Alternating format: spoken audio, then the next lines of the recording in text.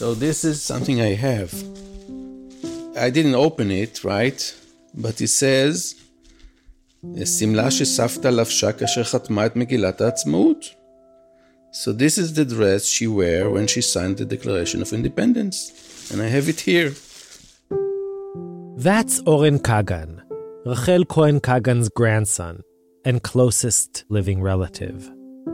Cohen-Kagan was the representative of WITZO, the Women's International Zionist Organization, and one of only 2 women, the other being Golda Meir, who signed the Declaration of Independence. In 1949, she was elected to the very first Knesset, this time alongside 10 other women representatives.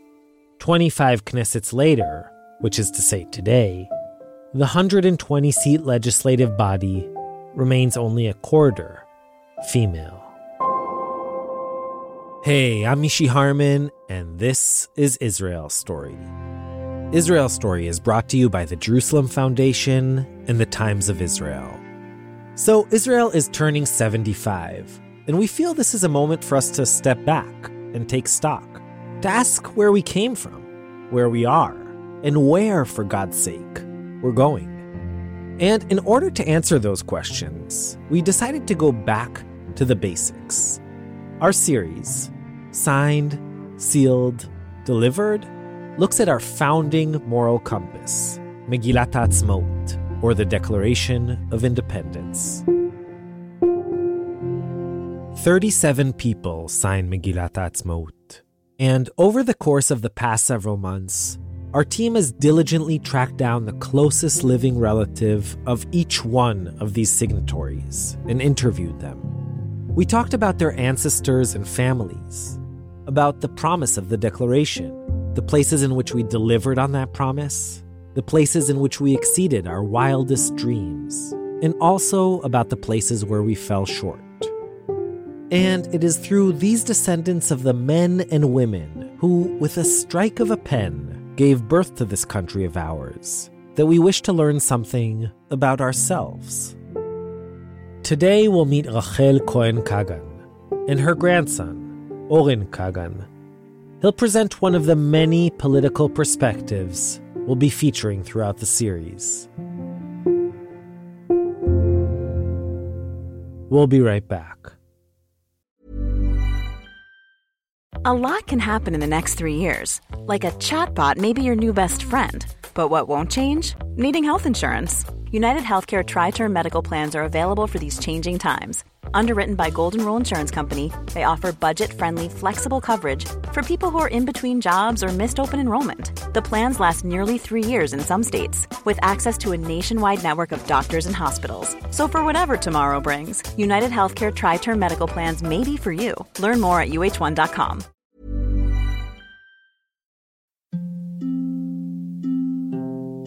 Hey listeners, it's Mishi. Last week we released our 50th Wartime Diary. This week is Yom HaZikaron and Yom HaAtzmaut. And as a way of marking this milestone and these dates, Yochai Meital and I will have a series of onstage conversations in New York and Cleveland. We'll discuss the process of creating Wartime Diaries, talk about some of the challenges we've encountered, the dilemmas we've had, the insights we've gained. So if you want to hear what covering the evolving story of this war has been like for us, we'd love to see you at one of our events. All the details are on our site, israelstory.org. And meanwhile, wishing us all calm and peaceful days ahead.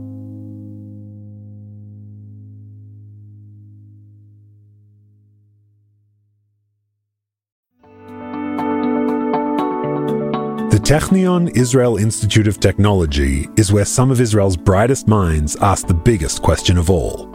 What if? What if they could take on the world's biggest challenges? What if they could develop life-changing environmental, scientific, health, medical, and technological discoveries that will make a huge impact on Israel and the planet? But they don't just ask the question, they answer it too. They turn those ideas into reality. They make them happen. To see just some of the incredible things they've achieved, get the Technion Booklet of Wonders at ats.technion.org. www.israelinstitute.org/wonders. We hope it inspires you to give them your support so they can keep doing what they do best. The American Technion Society. World-changing discoveries by Israel's brightest minds, made possible by you.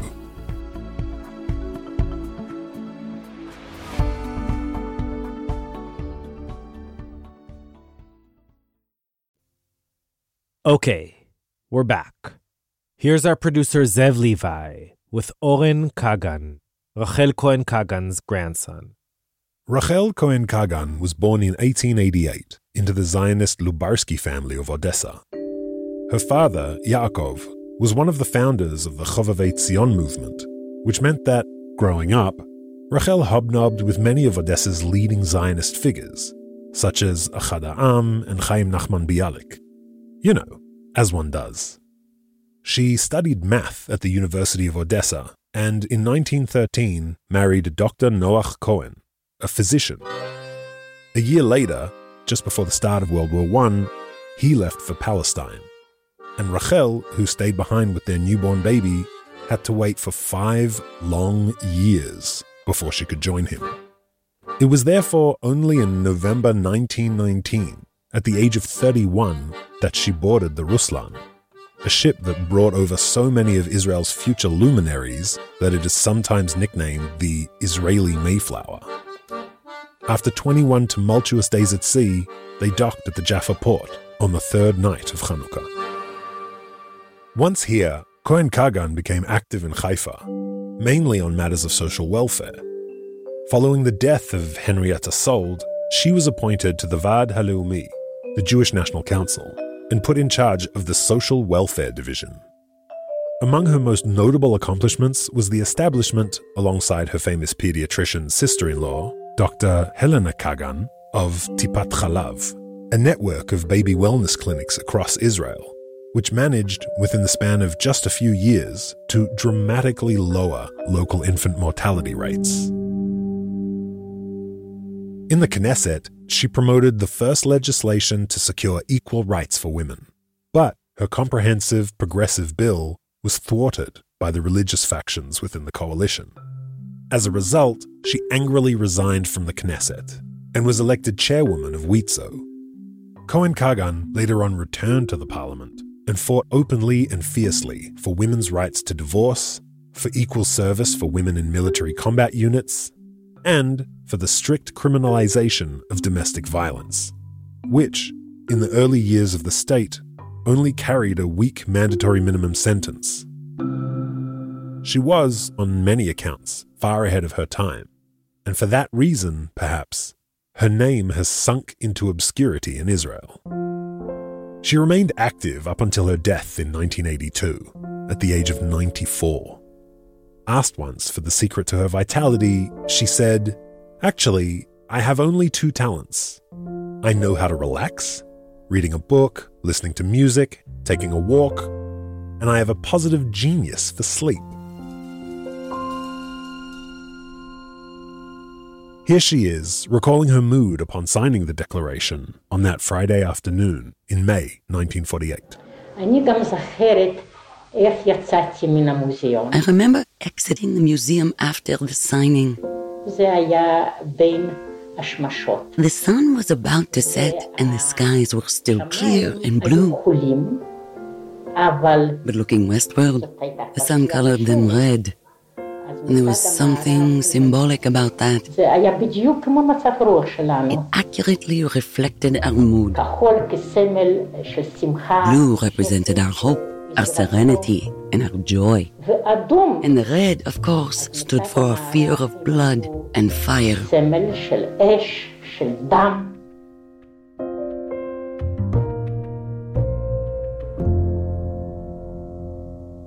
I'm Oren, and I'm grandson of Rachel Kagan, and I'm a software engineer. I've been in the United States for almost 12 years with a startup company.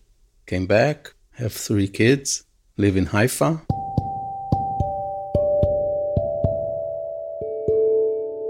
She lived in this house at the top apartment. My family lived at the ground floor. So I would go and visit her daily. She had a chair between the stories. She would go one and she would sit and rest. Another one, you sit and rest. My uncle said that she was a lousy cook. This is his words. I can tell that there was always ice cream in the fridge, vanilla, mocha, and strawberry. That's the classic trio. I think I would go in order. I would take the strawberry first, then the vanilla, and then the mocha. This is the invitation.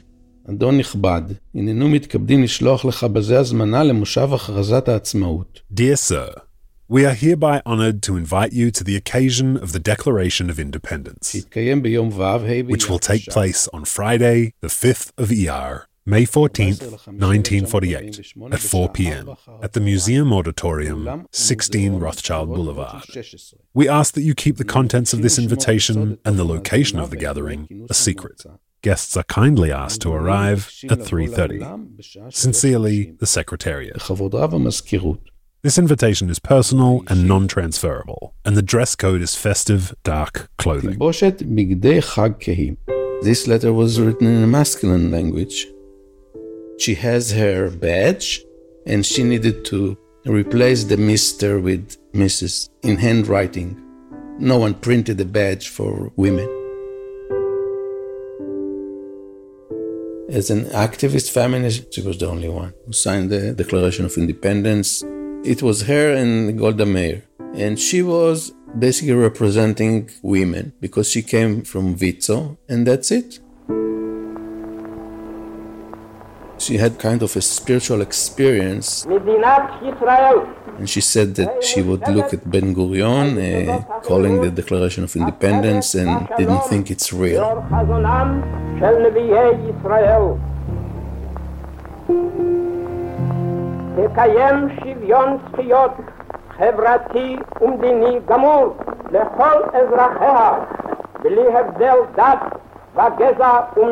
Ben Gurion said everyone will be equal and will treat everyone equally, regardless gender and religious and age and all of that.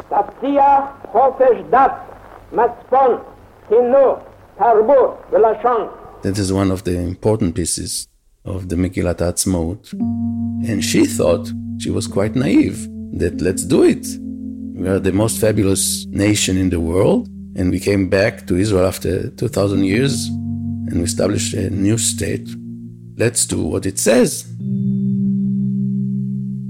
But then she found that reality was much tougher. She was very quiet. She wouldn't argue in loud voice. She would say her opinion and she would fight for it, but quietly. After the Declaration of Independence, there was the first Knesset. The printing of posters was an important part of Israel's first election campaign. 1,200 candidates from 21 parties to be chosen for 120 seats by an electorate of under 500,000. She was a member of the Witzo party that was supported by women. The campaign is reported as being a pretty noisy affair, but that was quite natural on such an exciting occasion. I think it's the only time that there was a party for women. All shades of opinion, from the United Religious Front to the Communist Party, had to be expounded by loudspeaker and by poster. Anyone, Jew, Christian or Muslim, who was over 21 and was in the country before last November could vote. Proportional representation is the system. And she, as a lead of women and head of Witzo, prepared the law for equal rights for women and family.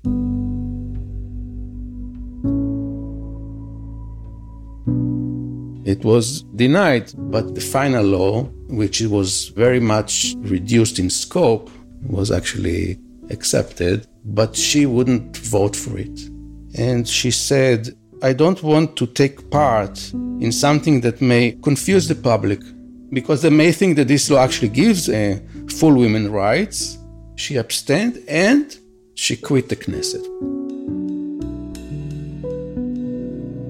I'm very proud of her and the entire team who actually established Israel at that time. That's the greatest achievement, that we were successful to create a Jewish state. It's a miracle, I would say. This is what they signed for. And this is what they fought for. The Declaration of Independence is kind of the Big Bang of Israel. It's a singularity point, and that's it. You cannot change it. I would sign it as is, without any change.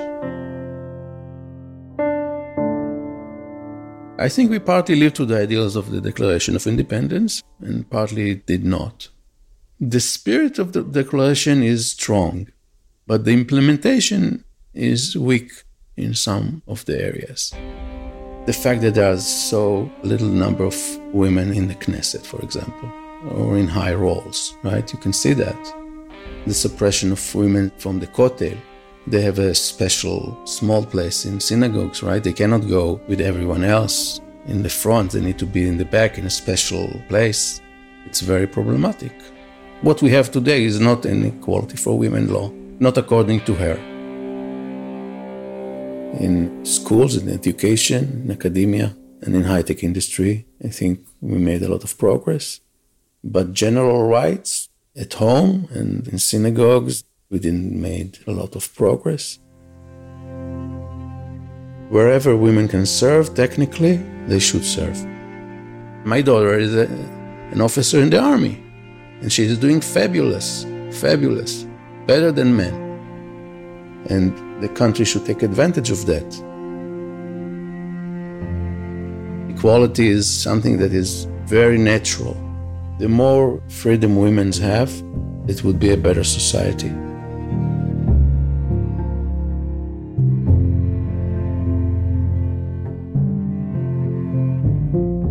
Mitch Ginsburg and Lev Cohen are the senior producers of Signed, Sealed, Delivered. Our staff also includes Yochai Meital, Zev Levi, Adina Karpuch, Jamal Rishek, Hadas Kidron, Shoshana Sara, Shira Shantz Khalil, Ross Bordeaux, Yael Ben Chorin, and Rotem Tzin. Sela Weisblum is our sound engineer. Zev Levi scored and sound designed the episode, with music from Blue Dot Sessions. Our music consultants are Tomer Kariv and DJ Yoni Turner. And our dubber is Becca Sykes. The episode was recorded in our very own Nomi Studios. You can catch up on all our regular Israel Story episodes, as well as the other Signed, Sealed, Delivered minisodes on our site, israelstory.org, or by searching for Israel Story wherever you get your podcasts. You can and should also check out our home at timesofisrael.com/podcasts. And, of course, follow us on Facebook, Twitter, Instagram, all under Israel Story. If you're interested in sponsoring episodes of Israel Story, email us at sponsor@israelstory.org. This series is dedicated to the memory of my beloved father, David Harmon, who was a true believer in the values of the Declaration of Independence, in Zionism, in democracy, and most of all, in equality. I'm Mishi Harman, and we'll be back next time with another installment of Signed, Sealed, Delivered, and a completely different perspective on Israel's Declaration of Independence. Till then, shalom shalom, and yalla bye.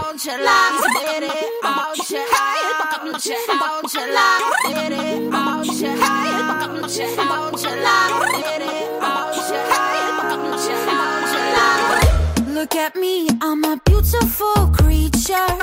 I don't care about your modern time preacher. Welcome boys, too much noise, I will teach ya. Pum pum po, pum pum po.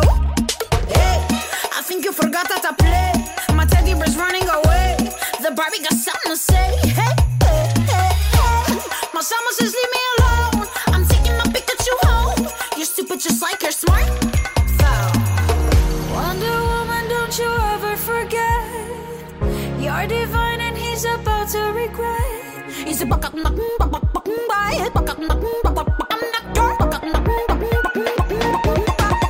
I'm not your toy. Not your toy. You stupid boy. Stupid boy. I'll take you down, I'll make you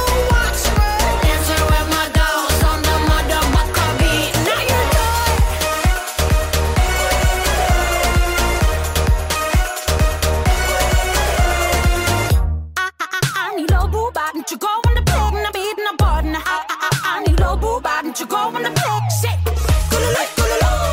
Wedding bells ringing. Money man bling bling. I don't care about your Steffa, baby. Pum pum pow, rum pum pow. Wonder Woman, don't you ever forget.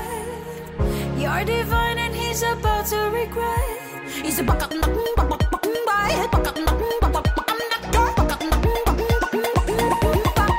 I'm not your toy, not your toy. You stupid boy, stupid boy. I'll take you down now, make you watch me. Dancing with my dolls on the motherfucker beat. I'll take you now, whip me now, boy. I'm not your toy. You stupid boy. I'll take you down now, make you watch me. Dancing with my dolls on the motherfucker beat. I'm not your toy. Look at me, I'm a beautiful creature. I don't care about your mother tongue preacher. Not your toy, not your toy, not your toy, toy. I'm not your toy, not your toy, not your toy, toy.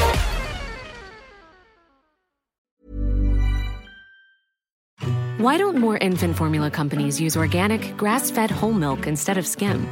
Why don't more infant formula companies use the latest breast milk science? Why don't more infant formula companies run their own clinical trials? Why don't more infant formula companies use more of the proteins found in breast milk? Why don't more infant formula companies have their own factories instead of outsourcing their manufacturing? We wondered the same thing. So we made ByHeart, a better formula for formula. Learn more at byheart.com.